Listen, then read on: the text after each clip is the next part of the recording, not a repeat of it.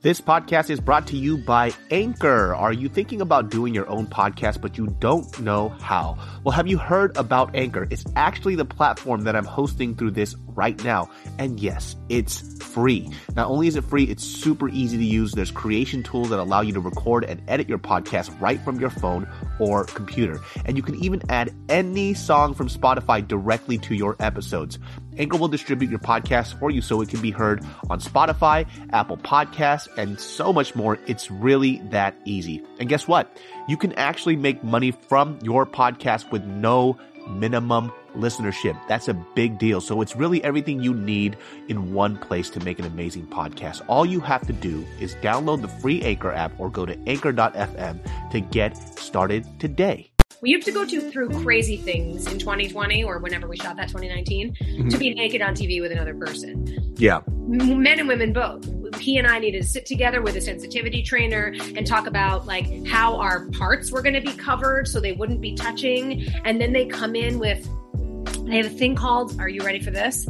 They have a thing called a vajoga, which is a yoga mat cut into the shape of like a bikini bottom that you put in between your legs. In 5, 4, 3, 2, 1. What's up, everybody? Welcome to another episode of the Genius Brain Podcast. We have a very special guest. We have the illustrious, I don't even know what illustrious means. I just use the word. I don't even know what it means. We have the beautiful, talented, funny, hilarious Jackie Tohn, one of my co-hosts in the show, the best leftovers ever. Jackie Tohn is in the house, everybody. Yeah, baby. I'm so happy to be here. Mostly just because of friendship. I'm like, wait, I get to just kick it with David for like an hour? Yeah, what's up? You know what's so funny? Like, you know when we went into the chem test stuff, right? Oh my God. I actually didn't know. Tell the people at home what a chem test is now. So basically a chem test is, well, first of all, basically you're walking into, it's kind of like an audition, but you're basically seeing chemistry between you and other cast members to see how it works out. So it's like next level audition. Like generally with a chemistry test, you don't chem test unless you're in the running. They don't chem test every person, you know, the time. So, okay, go on. I didn't know what I was going in for. You know, I just walked in. And I was what do you mean? Like you didn't even know it was a cooking show? No, I didn't know it was a chem test. I thought I was having a general meeting with like magical elves. Then I walked in. So who's, I mean, not that it matters to throw anyone under the bus, but did your people just not tell you, or did you not read an email? Like what happened? No, my manager told me I just don't listen. So like I walked in, he was like, this is a chem test. I'm like, what? I'm like, all right. But also we should tell your listeners, I'm pretty sure you came straight from, was it kickboxing? What do you do? Muay Thai kickboxing? Yeah, I came from like a kickboxing class. And I was like, all right, let's do this. Sweaty in like workout shorts and a t-shirt. And he was like, oh, I think you even told me. We were sitting in the waiting room and we were like fully getting along great. And I was like, oh, I love this guy. And you were like, yo, did you know at that point that I was already hired and I was the host and I was who you were chem testing with? I knew nothing. I don't think you knew that because you leaned over to me, maybe thinking I was also auditioning, and you were like, yo, I did not know what I was coming to today. And in my brain, I was like, oh, he doesn't know that the person he's chem testing with is me. Yeah, I had no clue. I was just walking in. I'm like, well, let's see what happens. And then, you know, like my manager's like, yo, do you fucking listen to anything that I say? Yeah, but you know what? That's like some Office Space energy. Is it Ron Livingston? Is that the guy? Like, what's that character's name? And yeah, I know who you're talking about. Yeah. I think it's Ron Livingston.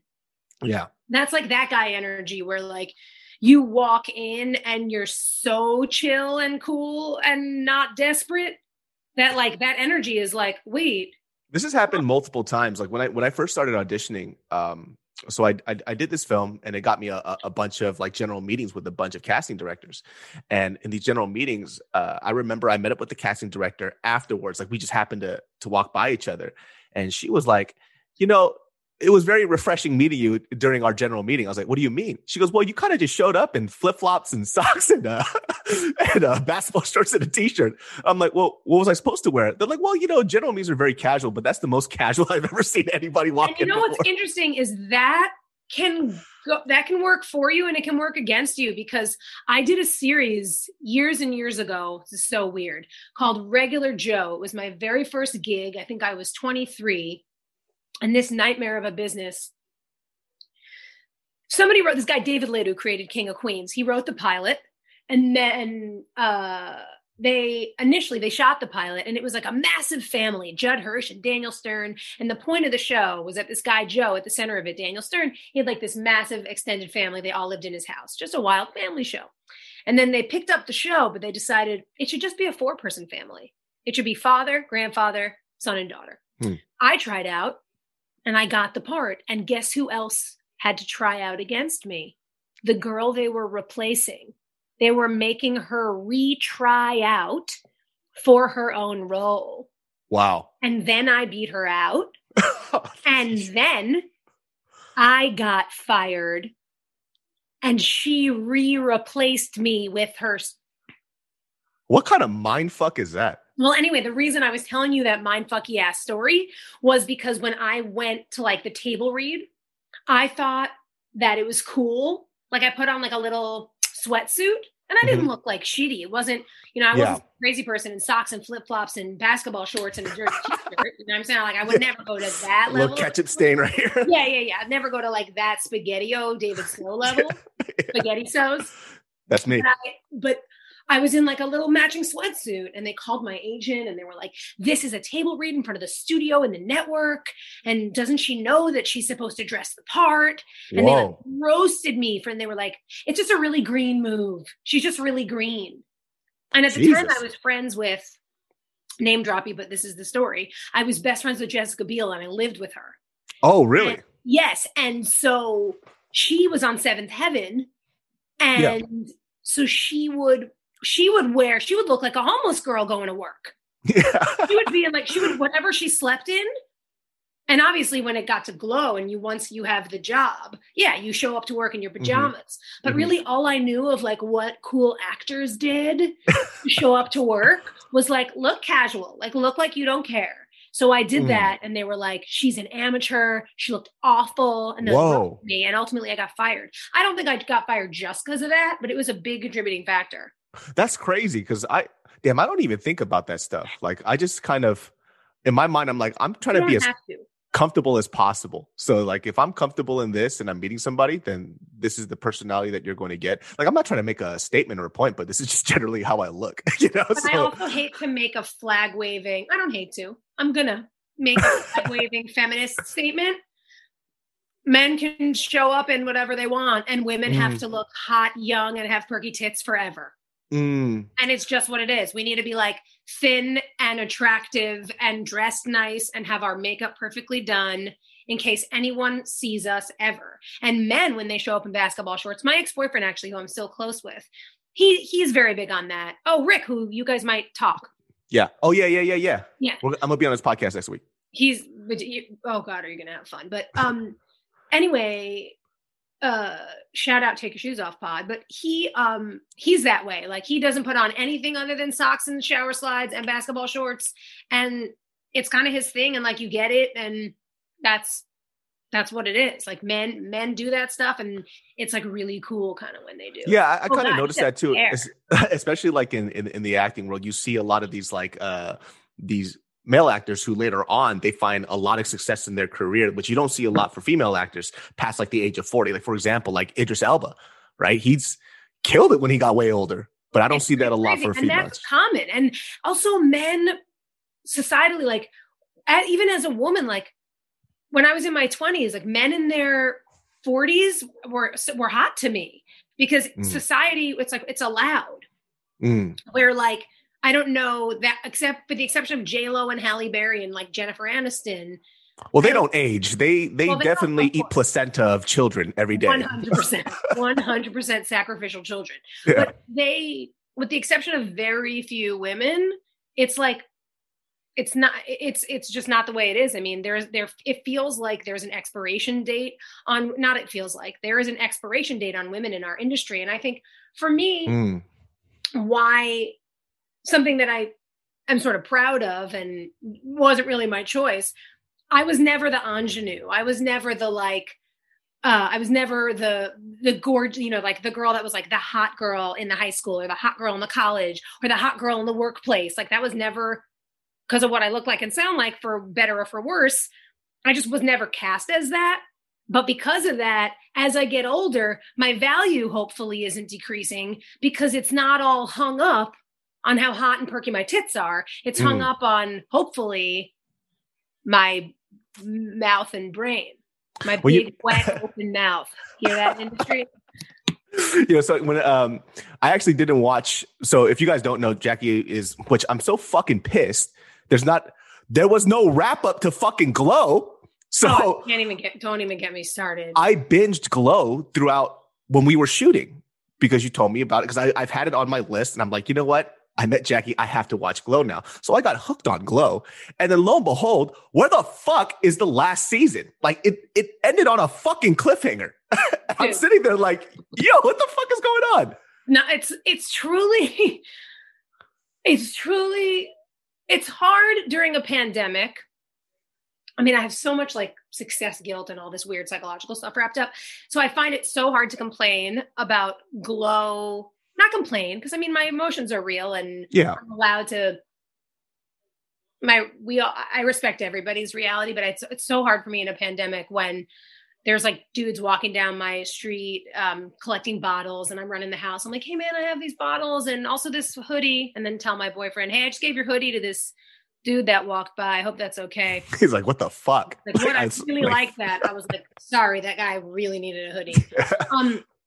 But also the point of that is just to say, like, in these hard times where people don't know if they're going to like put the tiny amount of money they're making toward their rent or feeding their children, it's hard to be, it's hard to, I think I want to at least say that in conjunction with how devastated I am about Glow, while also realizing I'm like crazy fucking lucky. And like, I think if I didn't have our show, I don't even know the depression I would be in about Glow, because I'll be honest, you were saying, we were just talking about women having an expiration date. I've been acting since I was 9, and I got Glow when I was 36. You know what's so cool about that though? 27 fucking years of people being like, nope, not you. See, this is what's so interesting too. I think when I was talking to you, you were also mentioning about this perception of being like very grateful for the opportunities that you have. And like we were talking about how there are like certain actors too who've been doing it for 5-6 years. And they're like, you know what? This industry is so tough. It's like 5-6. You just started, child. Like you literally just started. Baby girl, I can't even, like, I am an empath of that to the highest degree. And no part of me can feel for you right now.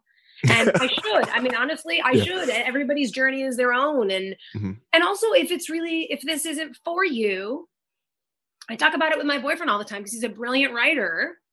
And it's more important, like stability. He's got a great job and he's got stability and he bought a house. You know what I mean? Like he went that road, and that's a beautiful road too. Yeah. You know, I mean, there's parts of him that were like, well, damn, I sort of wish I was a beatnik fucking writer just doing my thing. But the flip side of that is the beatnik writers doing their thing that I know are in their 40s in their studio apartments of Virgil just being like, how am I going to put beans on the table? So it's hard. Yeah. I mean, for you specifically, because you started since you were 9, like how do you like mentally stay motivated to continually do something like that? Right. Because it's hard for me to describe to somebody what it is to do something in this realm and not always expect success, right? Because not only not expect success, get next to guarantee failure. Yeah. 2% of the Screen Actors Guild is working at any one time. Yeah. 98% of the ones of us lucky enough to have gotten into the union, which is next to impossible to do, are work. It's just, you can't even wrap your brain around. It's interesting. I just recently, I should look for this text. And then I do want to go back to Glow because for sure. I went off on a tangent about not being able to be sad about Glow because other people have it worse than me. But I do want to read you this really quick. Here it is. So I was just up for this, probably the biggest movie of my career. Directed by one superstar, starring another superstars, only 5 people in the movie. And I was up to be the sister, and it was huge. And this massive director is like sending me specific notes. Like he's not giving overall notes. He's calling casting and being like, hey, Jackie, give these notes to Jackie. Right. And it's like, it's looking like it's going to be me. and it's really exciting. They're looking for a Long Island girl. That's obviously me. Very hard to fake that, as you can tell after 25 years. Not sound like this. I still fucking sound like this. So anyways, I'm like ready to go. Casting director texts me like, yo, are you sure you're available February to April to do this in Maine? She's personally texting my cell phone. I'm like calling my parents, which I never do because I don't want to get their hopes up. And I'm like, I made 3 separate tapes, sent them in. The massive director's giving me personal notes. Radio silence after that. Oh. I find out from my agent it's between me and this other girl who's way more famous than me. More radio silence. Game over. Doesn't happen. Jesus. It's crazy. But that's just what this is. So that's just a microcosmic example. And I think for both of us and anyone in this business, if you're lucky enough to even get to that level, it's so hard. It's that the situations are heartbreaking.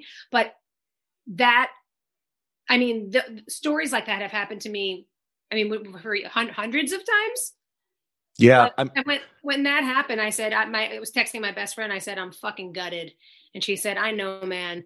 And I said, woof, this business has made me a master of getting over heartbreak quickly. I'm a fucking professor of disappointment mitigation at this point. Right? Like you just go, like I had a writing session to do that afternoon. And I was like practically crumbled in a ball. Like this life-changing opportunity is here. After Glow got canceled, after I don't know what my next acting job is going to be. I don't know what anything is going to be. And this thing is in my hands and then it's gone. And then my writing partner is like, hey, ready to work? And you're like, ready to work. And then the next day, the hard part. Yeah. You an audition and you got to just show up the next day, because if you don't show up the next day, you'll definitely not get that one.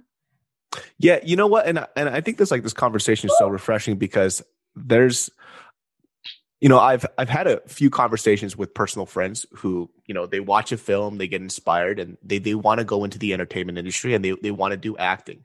And I'm not one to tell somebody like, hey, you don't have it, right? But what I want to tell them is that, do you understand what acting entails? It's not just, oh, I go in, maybe I get the part, I don't.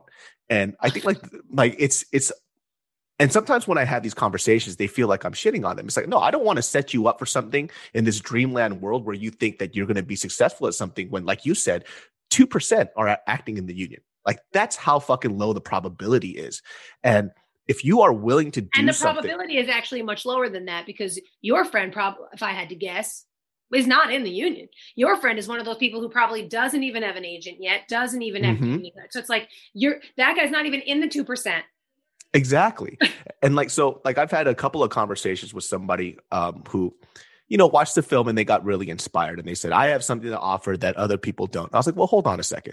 Like, let me ask you this. I was like, so I have other actor friends who have been taking acting classes, right? Has been taking auditioning classes, been acting for 10 years. And you, somebody who has never acted in their life, you're going to come onto the scene and take every role from them when you haven't done anything at all. And I've seen you try to act. You fucking suck. Well, this is how I am. I got to let them know. It's like, you fucking suck. This, right?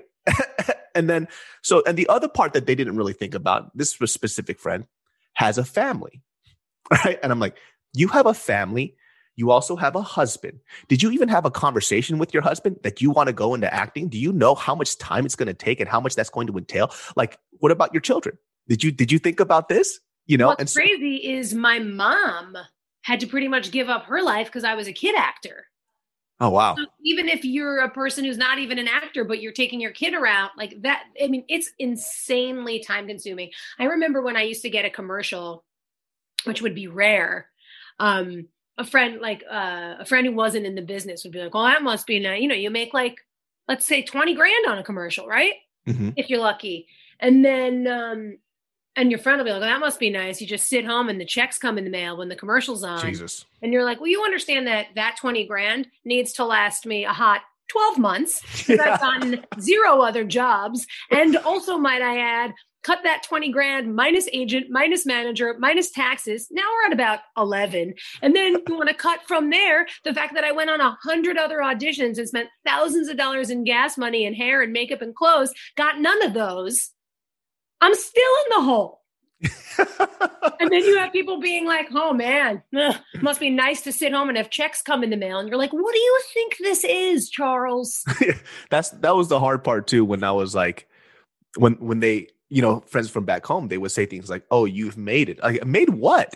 Like, what are you talking about? Bro? Because all I've made is an omelet and maybe a grilled cheese. I was like, especially because like in the YouTube world, like money was really good at a certain point. Right. And then, but there's also this thing too, especially like with podcasting, right? Like people don't understand. It's like, I have to pay for the office that I'm in. Like, I have to do all these, like, there's like, you're the one with the house. You're the one with the career. Your life is a lot more stable than mine, dude. Well, like, and that's the thing too, that they don't get, where it's like, that is the trade, right? Like, and I have so many friends in New York who are actors, grew up with me, kid actors growing up, and they just hung it up. And now they, they're teachers, or they're doing wonderful things. They've got gorgeous houses in upstate New York or in beautiful parts of Jersey. And, they've got their family and their kids. And those are all things I want desperately. They also want what I'm currently, the success I'm currently experiencing desperately. But it is not easy. I mean, you got to pick one of those paths. Yeah. I mean, especially as a woman, you gotta, if you want to have kids, you have to carve that choice out of that many year-long choice out of, your work schedule, if you're lucky enough to ever have a work schedule. Yeah. Well, I mean, for you, like, I've actually never asked somebody this, because I don't think I've met very much like child actors. Like, what is that like, being a child actor? Just because like I see so many stories about child actors who kind of go off on the deep end, and that world seems to be a very stressful world for somebody at such a young age. So what was that like for you? Well, I don't think I realized, well, speaking of my being the professor of disappointment mitigation, I mean, that started at age 11 when I booked a Rice Krispies commercial, which was like my very first gig. And it came out on TV and I wasn't in the commercial. Oh, shit. Yeah. So that was age 11 of just like, and then my parents were really sad for me. And so by 11, I was taking care of everyone else. I was going like, no, it's fine. I was like making jokes about how I didn't care. Then I would like go in my room and cry. And my parents didn't ask that of me. I could have cried in front of them and they would have rubbed my back. But it was sort of my instinct to be like, no, like, it's cool. Like, we got this. And then I get emotional. Can you see my chin? Yeah. And and it was like, so since I was 11 years old, I have sort of been like, no, it's cool. Like, we'll just move on to the next one. And having it's not easy. It really formed who I am. It also made me fucking strong, and tough and funny. And my mom is sickly funny, like real funny, Joan Rivers vibe funny.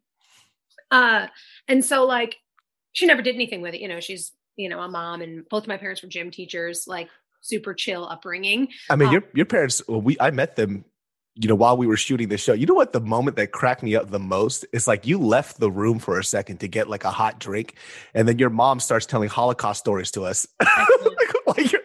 And then it's just like right before we're about to shoot, and we have to have like this upbeat mood. I'm listening to. How did that come up? She never does that. I barely even know the Holocaust story. So this is like the most devastating story your mom is telling us, right? I don't know how this conversation came up. And did Rosemary bring something up? Maybe they had like old people connect and they were talking about some struggles, but your mom told this very specific story. I think it was about her siblings or her cousins or something, but it was like. Did it pertain to leftovers? It had to do with food. Blowing my mind. So she told me this story where she's talking about how they had to like shave potatoes or something, like shave potatoes down, but because they weren't given enough food, either her brother or one of her cousins her aunt cut out a pocket in her pants and had to stitch something where they could hold a potato and would drop it off to somebody else so they could have something to eat. She was 10. Her aunt was 10. My mom was born. Yeah. My God. My Aunt Maksha was brilliant. And so she was hired in one of the concentration camps to peel the potatoes for the soldiers. And since she was a little kid, they didn't think, oh, she's nobody to worry about. She cut and sewed closed pockets in her little, I mean, could you even call them pants, in her garbage potato sack trash clothes. And she would save the potatoes. And then when she would walk back through the housing, should you excuse the expression, at the camp, she would drop a potato out toward one of her other family members so they wouldn't die. That's fucking nuts. And I was hearing all these stories. I remember. I mean, the stories are incredible and inspiring and heartbreaking, but I cannot imagine. Yeah. What mom was telling you then before we had to. It's like, hey, we're about to go on set. Keep the energy up. Well, let me tell you this Holocaust story. I was like, oh. David, we need you in 30 seconds. Have you heard of Adolf Hitler? Let me tell you about this motherfucker. Ma, sit down. Ma, could you please sit down? David has to go out and tell jokes. Ma, well, my aunt was so poor and so starving. Ma, sit down, please. Like, as she's telling the story. Because I feel like I have to sit her down and like wrench the stories out of her. And her mother, who actually survived the Holocaust, the woman the potato sister, my grandma Adela, she never told a story to us about it in her life. Oh, wow. Never brought it up one time ever. It's so crazy because like hearing that too, I'm like, I wonder if those type of stories passed down too is probably the reason why you have such an optimistic outlook, right? And I always tell people too, that it's super important to understand where you came from to see where you're going. And those type of stories too, even though it was, I was damn near in tears listening. You what? I was like damn near in tears listening to the story right before I'm about to go on set. It was so interesting because I never grew up around Jewish people, right? I only know about like Asian plight and, our personal immigrant story. But when you hear about something like that, it's so intense. And when I see your mom, who's number one, a great storyteller, and she's very optimistic, she's super funny. It's like being able to take that and then kind of compartmentalize or doing whatever you have with it to be this very optimistic person to grow up in this country, to raise a beautiful child. It's like, it's so refreshing to listen to. Thanks. Yeah, it's powerful stuff. I mean, I come from fighters, that's for sure. But this is a perfect tie-in back to Glow, because you were saying like, more about the Asian plight. And so the girl that plays my best friend on Glow is named Ellen Wong. And I don't know, you were saying you saw season 3 and then you were devastated because you're like, and now there's no more Glow. Yeah. The episode where we go camping and I make the Passover Seder. And she says, I make everything about me, and we're talking, and it's Jenny and Melrose have this fight. And then we start talking about inherited trauma, and it comes out that Melrose is such a wise ass because she's really covering up all the pain from her childhood, because Melrose is in the 80s, is the daughter of Holocaust survivors. And she's sort of telling this story to everyone. Like, you guys think I'm this fucking clown, but did it ever occur to you that like, I have to laugh and make jokes so I don't think about the fact that my dad can't live in a house without an attic or a basement. So in case they try to come and kill us, we have to hide again. Yeah. And it's intense. And then Jenny Che, Ellen's character, starts talking about, well, we have that in common because we escaped the Cambodian genocide and we came here on a marine plane. We came to the United States on a marine plane full of rice where they smuggled us, and everyone we knew was slaughtered. And me and my mom and my dad were the only ones that got away. And that's a true story from her actual life. That's fucking crazy. So that's so nuts. So me and Ellen, these two women from the most different walks of life, the most different ethnicities, the most different personalities, the most different looking, we're sitting here connecting on inherited trauma and where our families came from and being survivors. And it's just Glow.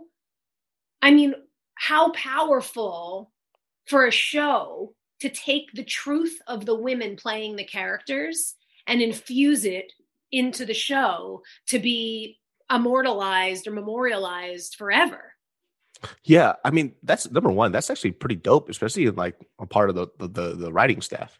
I mean, they did that stuff all the time. Like when we would do a month of wrestling training before every season because we did all our own stunts. Another reason Glow is the fucking best thing ever. And hey Glenn says what's up, he's barking. But another all these crazy things would happen to us in wrestling training, and they would write them into the script. That's so crazy. Yeah, they would really listen to us and hear what we were going through, and if they thought that it was powerful narratively, they would add it in. And Glow was so incredible because, as I've mentioned, probably a broken record number of times, having been in this business for as long as I have, I've never seen a show up until Glow. I never auditioned for a show where there was really like more than one girl that had a chance to like be funny or do something.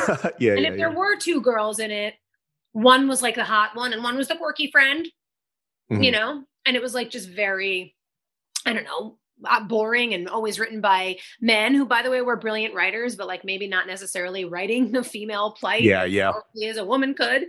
And then Glow comes along and it gives 14 wild ass rodeo clown bitches a chance to shine, and almost completely female writers and almost completely female directors. And the show's celebrating women of shapes, sizes, colors. I mean, the show ages women from their, late teens to their 40s, and just really celebrating women. And I think that's a major reason I mourn the show.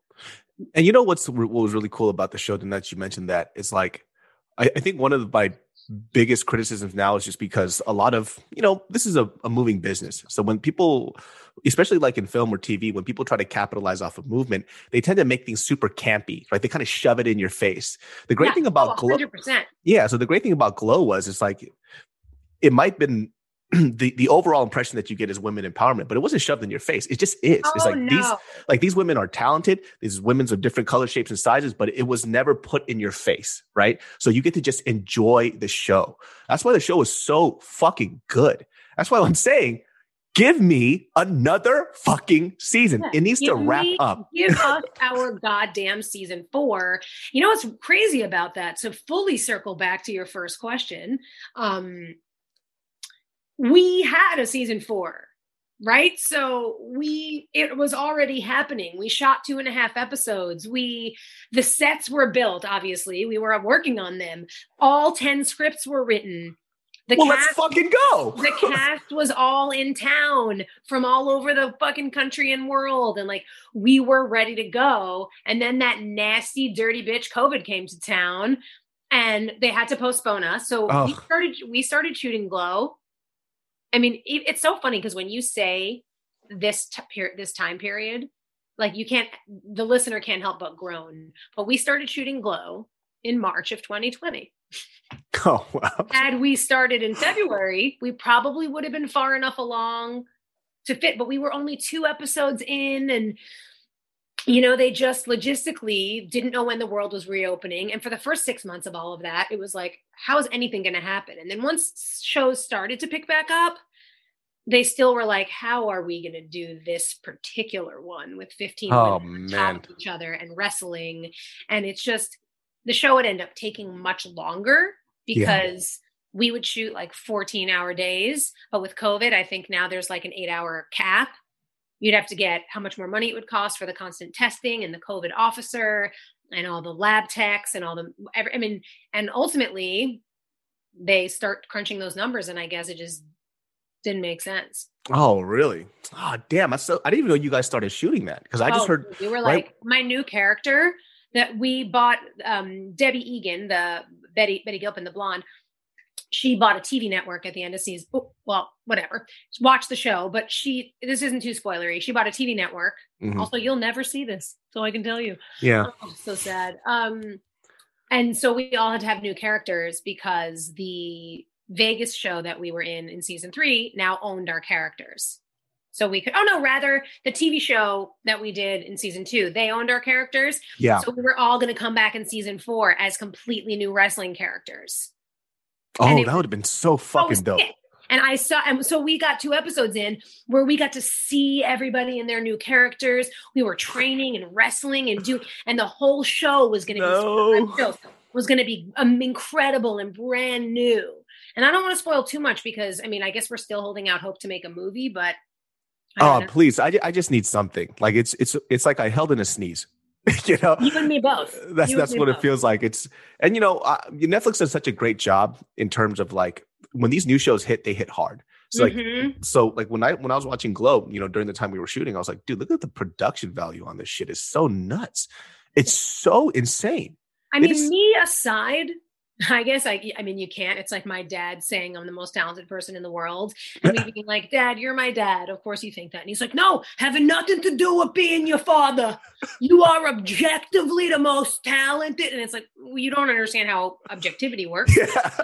But that's how I feel with Glow. I'm like, me aside, this is the best show ever. What's happening? But I can't take me aside, obviously, because it's my show. So of course I think that. But I'll tell you something. I've been on quite a few shows before that, and I don't do it's one of those shows too. The production value is great, the cinematography, the writing, the casting, everything in it is damn near perfect. So it's crazy. It's crazy how well you guys work together too. Like cast chemistry is really good on that show. And I think that's like the hard part to find in a lot of these shows. It's like you can have sometimes some really great actors and actresses, but if the chemistry is not there, it's not there. But you guys meld really well together. It's almost like watching like a docuseries. Like that's what it feels like to me. Well, do you know that Glow is based on an actual 80s TV show called The Gorgeous Ladies of Wrestling? Oh, really? Oh, I just blew your mind. So no, I didn't know that. 80s, so our show is a fictionalized version, a scripted fictionalized version of a real thing that happened. That's fucking nuts. So these women, these actresses and athletes, they sort of showed up just like we do in season 1. And they were like, what the fuck is this? Where am I? And some shitty guy comes out, like Marin comes out. And he's like, hello, ladies. Welcome to the Gorgeous Ladies of Wrestling. Now, if any of you don't want to beat the shit out of each other, now'd be a good time to leave. And then half of them leave.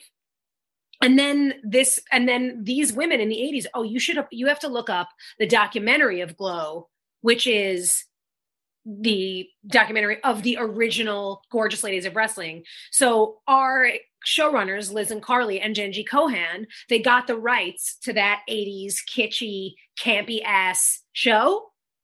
And we made the scripted version. Oh, see, that explains so much. Because it feels... That's why it feels docu vibes. Yeah. How crazy. And that initial show was so ahead of its time because it was, first of all, women centric. All women. And it's wrestling, for crying out loud. Rare, especially in the 80s. Then it was women being athletic. And then it was the first time women were wrestling. Also, the show was sketch as well. So in between their wrestling matches, rather, they would cut to, the farmer's daughter and whatever, and one of the other girls, and they would be like literally doing a comedy sketch, and then they would cut back to a wrestling match. Then they would cut to like all the girls doing a musical number. Wow. It was wackadoo. That's crazy. And so our show was the scripted version of that. That's insane. It's insane. Well, I definitely have to watch that doc. Like, get ready to cry, but yes. Oh no, I'm gonna laugh. It's incredible. I mean, it's an emotional journey. They do an amazing job. Let me tell you, this pandemic, I've watched so many things that make me cry. It's like, damn, dude, like what's going on? What's with the waterworks? Fuck, no, I'm the same. I'm constantly texting people like they'll send me something sweet or whatever, and I'm like, hey, just crying. Like let me ask you something. The tears are so ready right now.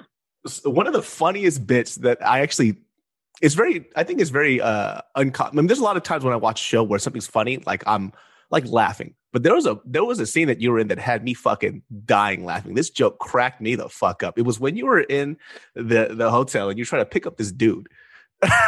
and then it turns out, when that scene came up, I was so blindsided by that joke. I fucking started crying laughing. I was like, When should we spoil or no? Just spoil it. It's okay. It's been out for a while. When I thought that he thought I was a prostitute. Yeah. And he starts laughing in my face. He's like, wait a minute. I thought you were a prostitute? No, he's like, I'm a prostitute. You need to pay me. Yeah. And I'm like, no, it's so devastating. I don't think I explained it well, but it's even better. When I watched that scene, I was like, that's a moment when I'm like, I wish I would have wrote that joke. Correct. When I read the script, my mouth dropped. My mouth dropped. Also, I will add that it was my idea. They were, because obviously like I had to be naked in that, and I was really scared. And we had all these like sensitivity training beforehand, and all that we have to go through crazy things in 2020 or whenever we shot that 2019 to be naked on TV with another person. Yeah. Men and women both. He and I needed to sit together with a sensitivity trainer and talk about like how our parts were going to be covered so they wouldn't be touching. And then they come in with, they have a thing called, are you ready for this? They have a thing called a vajoga, which is a yoga mat cut into the shape of like a bikini bottom that you put in between your legs to cover your vag, so that when he's pounding you, you have a yoga mat thickness between you. So there's like no contact. On top of that, a vajoga. I've never talked about this.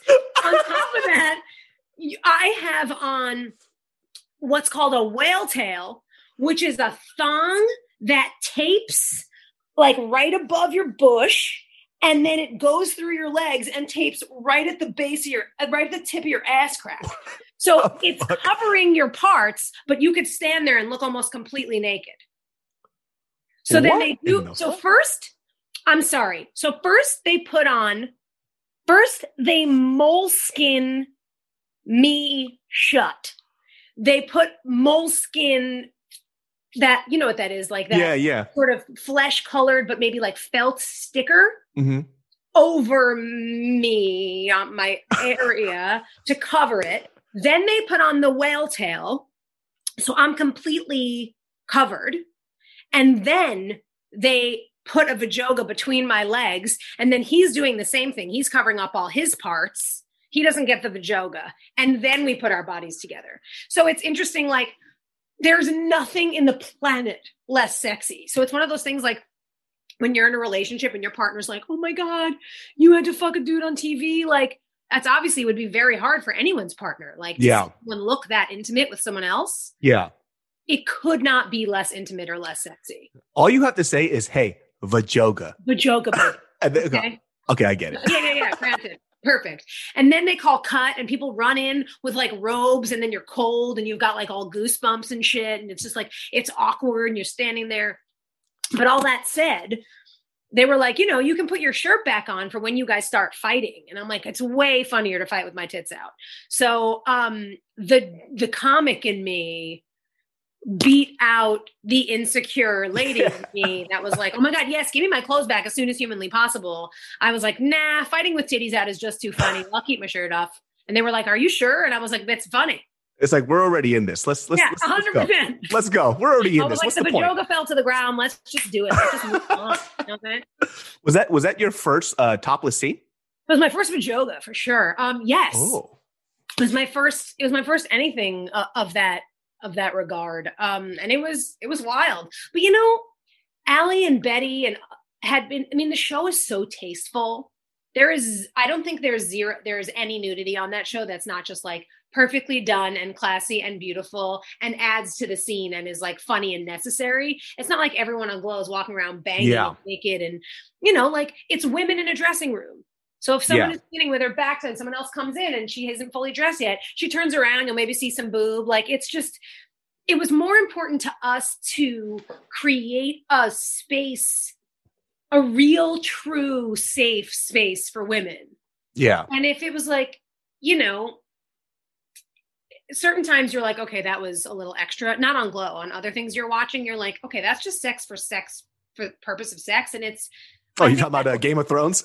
Yeah, like it always like it kind of. I mean, it's hot a lot of the time, but it like reeks. You're like, yeah, I can see what you're doing here. Yeah, but it was never that way on Glow. It was always like, not to again, here I go with my feminist flag, but like it was always female positivity and body positivity and power first. Yeah, 100%.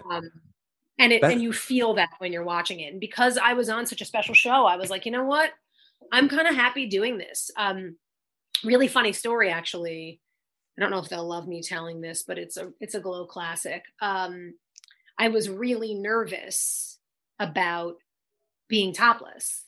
And so I get a knock on my trailer door, and it's Allie and Betty, and they've like their coats on and they're all dressed. And I was like, hey, you guys. And they were like, we heard you're nervous. And I was like, I really am. And they both let their coats drop and they just had their tits out.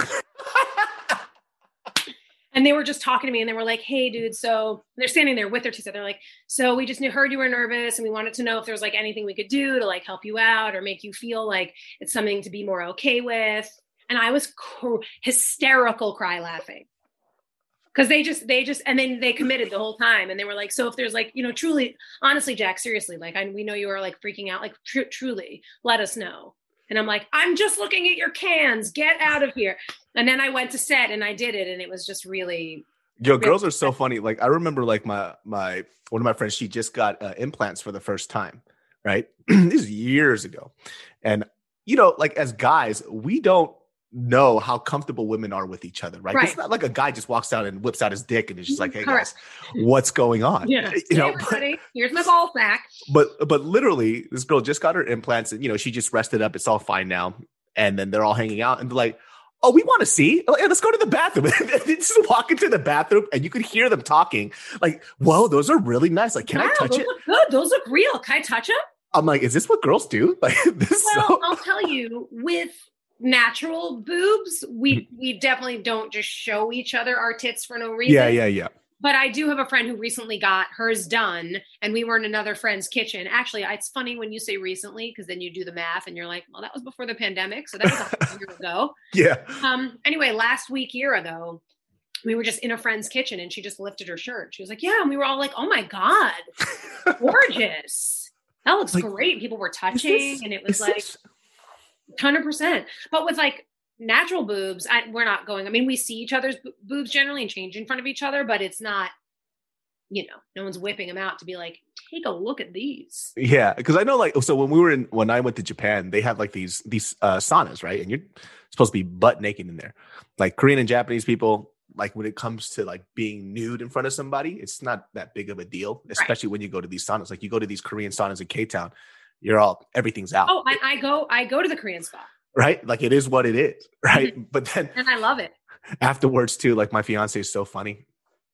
She comes out after I'm in the guys one and she's in the girls ones, and then we come out. We're hanging out in our hotel room. She goes, nipples are all different. I was like, what do you mean, dude? She's like, yeah, like everybody's is just a little different. It's like a little snowflake. They're so unique. Oh, that's the cutest thing ever. It makes me bite my teeth. It really is true. And it's like, that's another thing about Glow. It's like everyone who showed their boobs, like you really get to see, because I think as a little girl growing up, the only boobs I saw on TV were either fake ones or were like what we've been told are perfect boobs. Mm-hmm. They're perky, they're round, the nipples are the right size. And it's like, it's exhausting. Mm-hmm. It is exhausting. I mean, it's wonderful to be a woman, but it's exhausting the emotional warfare we wage on both ourselves and is waged on us to be like, oh, that's what my tits have to look exactly like for me to like myself or like them or want to show anybody them without it being in the dark. Like, this is what we're taught. Well, this is what I say, like all these dudes who do say that, and I've said this on this podcast before, any guy that when they look at a boob that's not like their ideal boob and they go, ew, it's because you're a fucking virgin. Like you've never fucking seen a woman naked before. Like, shut the fuck up. Like all that shit's different, dude. The fuck are you talking about? Bro. Yeah. Also the men who say that, I would like a 8x10 glossy of their cock and balls sent directly to my house for me to judge, because you don't get to judge. Like, and that's the other thing, like we were talking about with women and men, like as men get older, they're sexier. As women get older, they expire. Like women, I mean, I've been one for a long time.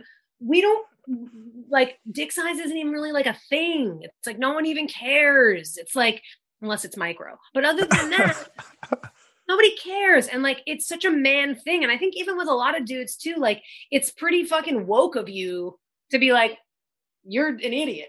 But because I think a lot of men feel like to be funny and cool and included, they need to like agree with the homeboy who says, oh, those tits are gross or whatever. And it's like, you should be so lucky. She wouldn't touch you with a 10-foot pole anyway, friend. Well, that's what I'm saying. It's like, I would always hear this conversation about dudes. And, for me, it was just obnoxious because you would see a guy, like they look like the most disgusting fucking creature you've ever seen in your fucking life. Like a bar of soap hasn't touched their body ever. And they see this girl walk by and they go, oh, you don't know what I would do with that. It's like, no, you wouldn't know what to do with that. Yeah, you wouldn't. Because that woman would never approach you. If you were near her, she would start running. Because she could smell you already from a mile away. So the first thing you'd have to do is take up jogging behind her so you can lose the rest of the narrative about how you'd bend her over the couch because bitch is nowhere near you. Exactly. That's why it was just the oddest thing. Like I would hear this and it was just obnoxious. It's like, why do you do? Who taught you this? Like, if you wouldn't approach her and talk to her, then you shouldn't say that type of shit in the first place. It's just like this weird thing. Like I even talk about this where, what you see on Instagram, like some girls, they'll post their pictures and let's say they don't Photoshop it. You see stretch marks and they're like, she has, I was like, girl, dude, every fucking girl has stretch marks. What the fuck are you talking about? That's a massive problem on both sides. Right? Because magazines Photoshop everything. Now we have the ability, when we're posting, everything is filters and Photoshop and smoothing and Facetune. I mean, it's really hard. And because of that, men see women who look flawless. And then, so women and men both see women who look flawless and judge themselves against that. And it's a false reality. Mm. So women are like, oh my God, look at her amazing skin. It's like, yeah, just go like that on Facetune and make yours look like that. I mean, I don't choose to do that, but that's how people do it. So it's like we are comparing ourselves to a fake, not expectation, but. Yeah, like I had this conversation about recently too, about, how popularized cosmetic surgery is now, right? And I feel like the narrative has changed a lot from when it was before. It was find everything about you that's beautiful and then appreciate that. And now it's, look, I have the money. I could change whatever the fuck I want. And that's real women empowerment. So like, I don't, when I heard that, like, it always sat funny with me, right? Because when I see somebody try to change something physical about themselves, it's very fleeting. Like your looks are going to change. It's going to fade over time. It doesn't fucking matter. Like, yeah, you should try to look your best while you have what you got. That's fine. But once it goes away for a reason. You can age with grace. And I've always had this weird conversation now, especially like in this city, because I don't have this conversation back at home in Sacramento. I don't have it in these smaller cities and towns, but these huge metropolitan cities, there's this idea that you should just change whatever the fuck it is you want about your face. And they think that it's going to fix something. In my personal opinion, I have yet to see where that change becomes permanent. Right? Where they change. I've also yet to see, with very few exceptions.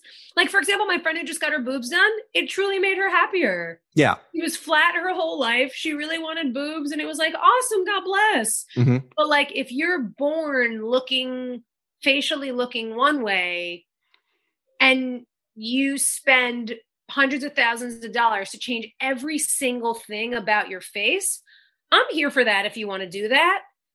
I think what I'm not here for is our deifying and then idolizing what that person looks like. Like, well, you could look like that if you just spent the money. Like, for me, if we want to be like, oh my God, Giselle is flawless. Well, she was born that way. She's genuinely flawless. Mm-hmm. I think it's more confusing for me when and not that I think we should idolize her because she's a beautiful woman. I'm just saying, I think it's easier for my brain for me to wrap my brain around. Like, I think we're in this weird space of idolizing people who spent a ton of money to change what they look like. Yeah. And I think it's fine if you want to change what you look like. That's okay. It's all you. I don't want to do that. If you want to do that, that's okay. I think it's the idolizing and how much it's making young girls and women feel shitty about themselves because they don't look like that. Yeah, well, that person doesn't look like that either. Yeah, 100%. So that's I think the part that is hard. And also it's, and then men, their standards are going to this weird false place that's not a reality. And girls' standards are going like, that's not real what you're looking at. Well, yeah. And this is what I said too, like on my last podcast. It's like these dudes also say, and I got to check some of these guys all the time. It's like, yo, you keep putting up these posts and stories saying like, oh, these girls are doing too much with their lips and all this other stuff. I like girls without makeup. But motherfucker, who are the girls you're following on Instagram? They don't look like that. Yep. So you're a fucking hypocrite. Like you're jacking off and you're fucking correct bookmarking these fucking girls that you're criticizing. So who are you to say anything? You're also setting this odd standard. So, correct. at the same time, like for me, I just like people to look different. I think like the differences is what makes, because there's like everybody fucks with something different, right? Because when everybody starts to look the same, which I see a lot, it's like, I don't like this. It's so weird. Sometimes I find myself zooming in on someone's face, trying to figure out what I'm even looking at. Yeah. And it is pretty, human. But I'm like, what shape lips are that? Like, what? I'm like cricking my neck to try and figure out, like, now there's a thing where people get like their eyes pulled up. Mm-hmm. Like it's like sort of a eye facelift, and like, it creeps me out, man. I know. They just looked at my eyes and they're like, I want those. It's like, nah, bro, these are here, dude. I don't even have to do this, motherfucker. This is how I am. Baby, I was born this way. You know, I don't have to get threads put through. They get a thread put through here into their scalp. Nothing. And, you know, the concept of beauty, too, the standard always changes. So what's the point? That's true, too. I remember I had friends years ago who were all getting their bushes completely lasered off. And I was like, you're going to want hair there at some point. It's going to come back. Believe me. Well, it doesn't come back. And that's crazy. When it's lasered off, it's gone. I mean, for at least 5 or 10 years. Yeah. So like I did my pits because I'm like, there is no universe I'm ever going to want pit hair. I'm good. Yeah. But I knew people that did their whole bush, and you were like, yo, what? That shit changes. Or eyebrows. People who lasered off their eyebrows and now big old thick eyebrows are back. It's like, well, that was a mistake. You tweezed them all out and made them into a weird line. Let me tell you something. The 90s eyebrows were fucking crazy. Like the eyebrows. The line? Was it for 90s the line, or were 90s Fit Boys? It was the fucking line. You know what I mean? And that shit was the shit back in the day. Girls were shaving their brows off. I have friends who tweezed their eyebrows so hard in college that they didn't grow back. I had a makeup artist do me for something the other day, and she was like, she's thinking about getting, what's it called? Like hair transplant surgery or something? Like how men do it? Oh, yeah. I know what you're talking about. Yeah. She's going to do it for her eyebrows. I didn't even know that was a possibility. Oh, everything's a possibility. It's crazy. Eyebrows, too, make the face, though. Like, when somebody has some fucked up eyebrows. Eyebrows are important, but like people tattoo them, but it's like, it has to be hair. How's a tattoo going to do that? You can tell it's not hair. Yeah, they do the microblading thing, right? Where they microblade it, and they it makes it look like it's a lot fuller. Yeah. Like right here, my parents owned a beauty supply store, so I always notice like these weird things like with eyebrows and shit. But I remember the trend of eyebrows. You know, your parents owned a beauty supply store. Yeah, they still do in Sacramento. So we own a black beauty supply store. So I grew up in like a predominantly black neighborhood. This is a very good piece of information for me. Yeah, I love to learn that shit. Yeah, so like hair, eyebrows, makeup was something that I was just always around. Like there was like a nail shop right next to us. Yeah, so that's what I was doing my whole life, which is observing hair. I'm just like, look at this. That bitch's hair sucks. And now I love you even more. Little baby David So, just being like, so that's what a weave is. Yo, in high school, I used to just start braiding girls' hair up in class. I would just like straight start braiding their hair like this. Oh, were you getting very laid? Were you just Nah, I was not getting laid at all. I just liked hair. I was like, girl, you just sit there. Let me do your hair real quick. I just be braiding girls' hair. I'm picturing your personality now, but I'm a 17-year-old who's like braiding a hot black girl's hair, and I'm like, oh wow, this is very exciting. I was like, baby, stay still. Hold on a second. Baby, stay still. You know, this is what I would do. Now, like high school for me, I only had like one crush. Like I only liked one girl in high school, and I was very fucking awkward. Like I started, you know, growing into my personality and my skin when I like after high school. Right. So it was like probably toward my senior year of high school. I was like, hey, you know what? Fuck all this stuff. I'm just going to be myself, you know? Oh my goodness. Well, that was a good idea. Yeah. I mean, and then it was just years and years of basketball shorts until now.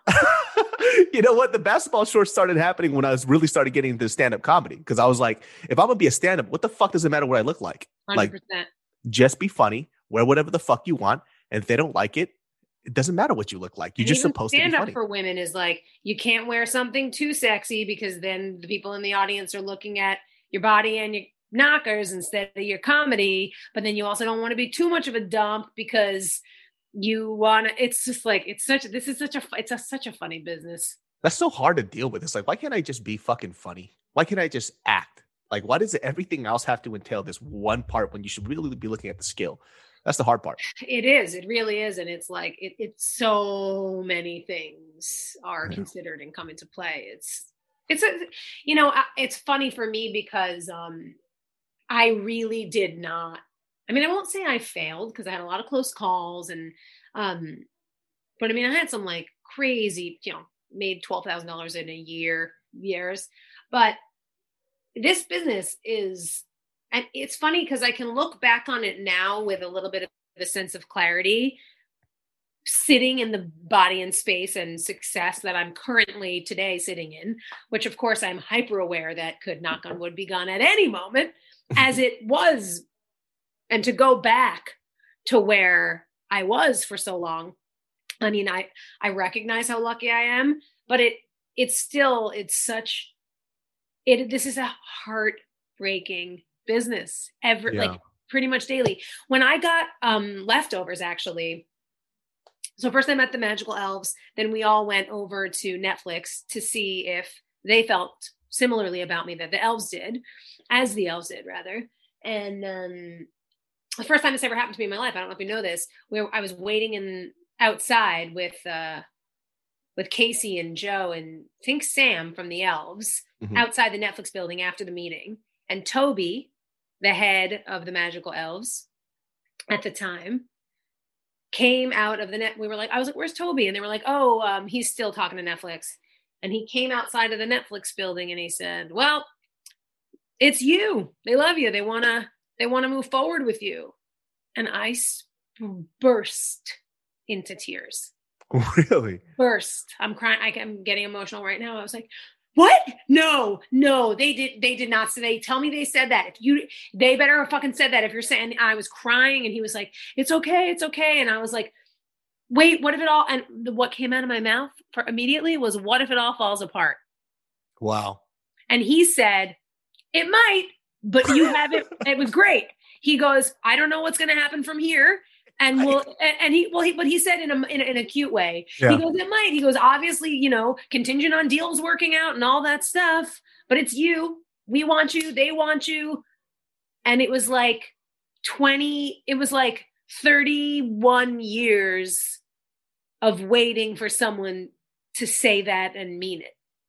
Do you have like this feeling of imposter syndrome sometimes? Like when you have like your level of success, because nobody knows your personal struggle, like starting as an actor, like a childhood actor, to getting your hit at 36, Well, I actually don't have imposter syndrome. It's one of the few psychological issues associated with being an actor that I don't suffer from.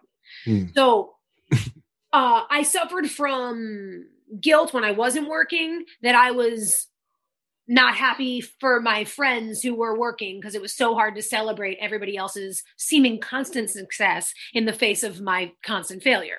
Yeah. So I always suffered from that. It was a hard one for me to get over. Just like their success doesn't mean my failure. I mean, my failure means my failure. Yeah. Always suffered from that. But something in me, whether that's like my internal combustion engine or just how I feel about myself or what my parents instilled in me, I never had imposter syndrome. I have always consistently felt like I can fucking do this. Can somebody let me? And when I started succeeding, it was because somebody let me, but it was also because I finally let myself. I wasn't just sitting there with reps waiting for the phone to ring. And that's okay if people want to be an actor and do that. That wasn't working for me. So I really started doing more stand-up. I started touring. I started making my own stuff. I started writing. And this way, now when I was going on auditions, my whole universe wasn't wrapped up in whether I was or was not going to get this single episode of fucking Blue Bloods. Yeah. It was like, I had a bigger story at that point. I was touring. I was opening for cool people. I was doing my jokes. I was feeling good. Managers were starting to be like, oh, you're funny. And I was like, oh, so all I had to do was do it. And I mean, not that it was like 1, 2, 3 easy once I started doing stand-up. I mean, even then I started stand-up when I was 14. And then in my 20s, I stopped because I was afraid of my own shadow and really dove into the relationships I was in instead of focusing on myself. But then back when I was like 30 or 31, I started doing stand-up like consistently. And still it was 5 years later till I got Glow. So it wasn't like that happened immediately either. But there was a change in me that I was ready to focus on myself as much or more than the relationships that I was in, and sort of cultivating the men that I was with to be the best they could be. I think that attitude is so important too, especially what you said. That's so, it's like, well, like I have what it takes. I just need someone to allow me to do it, you know? And I think that's such a powerless feeling, because then you're like, there's literally nothing I could do to make myself succeed. I have to just, I have to just wait for, like, that's insane.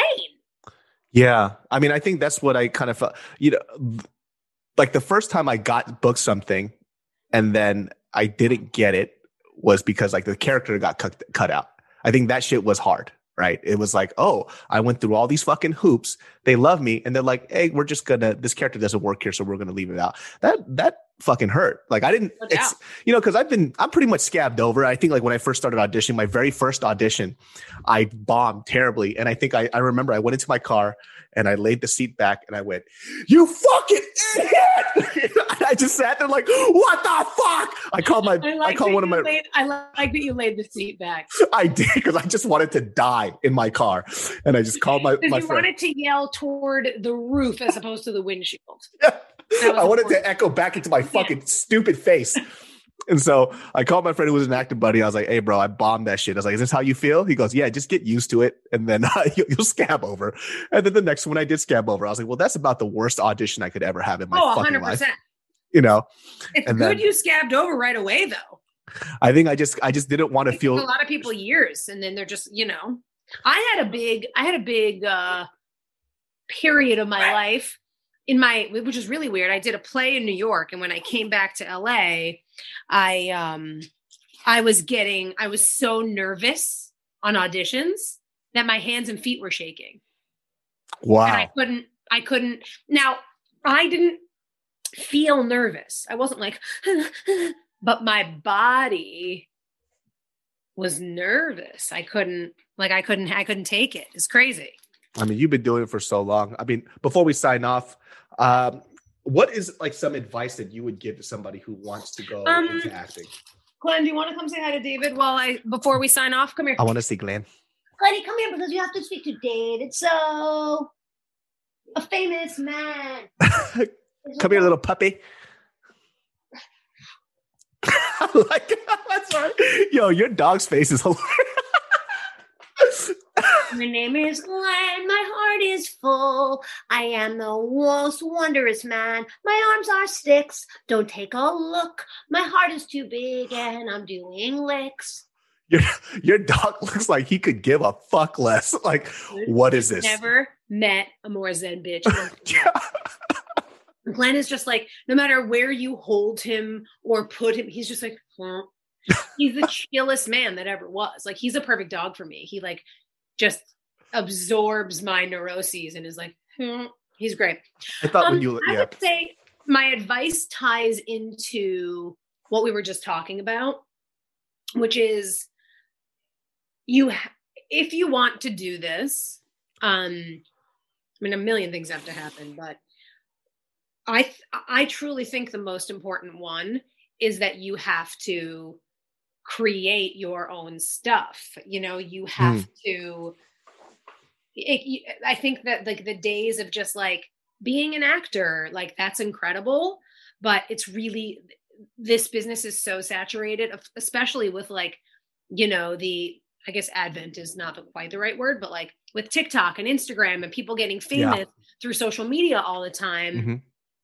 I mean, some of these massive companies are like, you know, lauding the new people they signed, and they're like, you know, and a few years ago it was Vine stars, and then it was Insta stars, and now it's TikTok stars, and like, and I'm not saying that as a bad thing. I'm saying like, so if that's not your jam, like you need to figure out, especially in the pandemic, it's hard. It's not like you can go do stand-up, because for me, that's what changed my life. Instead of me, because it changed my mind, right? So instead of waiting for someone to say, Jackie, you're enough, you're okay, you're funny, you got the job, I said, no, I'm just going to go do something. It changes it from being passive to being active. It changes it from mentally you waiting and being sad and feeling like you're not chosen to just choosing your fucking self. and getting on stage and failing a ton, but meeting cool people and punching up each other's jokes in like the back room at the the improv, and like it changes the whole energy, and it just makes you feel so much more alive than just being like, boy, I hope I get that secret deodorant commercial callback. Otherwise I can't get my insurance or pay my rent or have any self-respect. And so it's hard, you know? And so I think the number one advice I could give is like, just truly do, but make things. And if make things means to you writing, and you love to write, and you submit your writing to get sort of funny editorials at Vice or Cosmo, or just do things. Yeah, just to stay active. I think that's very important. And, I think like the biggest difference that I see from, a lot of younger people who want to go into the traditional acting space, be in movies and films, and they, you guys want to do it through YouTube and everything else. But the hard part is now that everybody's social interaction is with themselves when they talk into a camera. Like, I think the greatest thing about you is like your life experience. It makes up so much of your personality, who you are, like how you speak into camera, everything, all that other stuff. A lot of these people are lacking because they don't talk to people. They don't have conversations. They're not experiencing new things. So a lot of the times when it comes to like, I could ask you a question and you know what to say because you're confident because of the life experiences that you've had. And so a lot of these kids, and I think that also transfers over to screen. Like you don't have life experiences. You have very limited things that you can draw from, and I think because of you, when I meet you, and then when we were doing the chem test, that I didn't know was a chem test. It's like, yo, this girl's fucking hilarious. It was funny. I felt the same way. And then you left and everyone was like, so him, right? Like it was great. That's dope. I had no idea. I was just like, everyone was like, so him. And we were like, I was like, well, yeah. I was like, let's see who else is here. And then we saw Rosemary. And we were all like, well, she's nuts. Let's do it. And also what's so funny about Rosemary, because like she might be the only person that talks more than me. And we were on a Zoom trying to do a chem test. But because we were on a Zoom, there was also a lag. And so it's like two people that never shut up, but also a lag. So like no one knew when someone was taking a break, when to start, when to go. So it's hard to actually see if there was going to be chemistry because we are both such big personalities and it was over Zoom. Yeah. And I think we ended up just getting so crazy lucky with her, with how lovely she ended up being and how funny she ended up being and knowledgeable. And it all just, it just worked out. It was so fun. Like being on set was fun. I was like, yo, this is unlikely trio. Rojaxo, baby, for life. Well, Jackie, thank you for hopping on in. That was super enlightening. I'm inspired every time you speak. I'm inspired. I just adore you. I used to kind of gag when people said that word, but I'm also like, that's just how I feel. So I don't know. That's you, girl. You're an inspiring person. Like your energy is so fucking dope. Like there's very few people that I get to meet where I'm just like, this person can do anything the fuck that they want. And that's like the vibe that I get from you. I feel the same way about you. And I think if we get a season 2, if you think that we're not both singing songs, then I don't know. I just think it's so sickening that I had to learn that you had like John Legend level skills after we rapped. I was like, is this kid what is wrong with this kid? No. I get nervous when I sing though. Like I don't care. I honestly, like, I'm trying to care about you. I don't give a shit. I don't care about your feelings. I just care about how you sound when you sing, and I want to hear it. So that's all I'm saying. Hey, we'll make it happen on the second season. It's gonna happen. I believe it. I believe it right here in the fucking. I need it. I can't wait. I can't wait. Okay, babe. Love you very much, and I will talk to you soon. Thank you for having me. Yes. Okay. Bye. Bye, baby.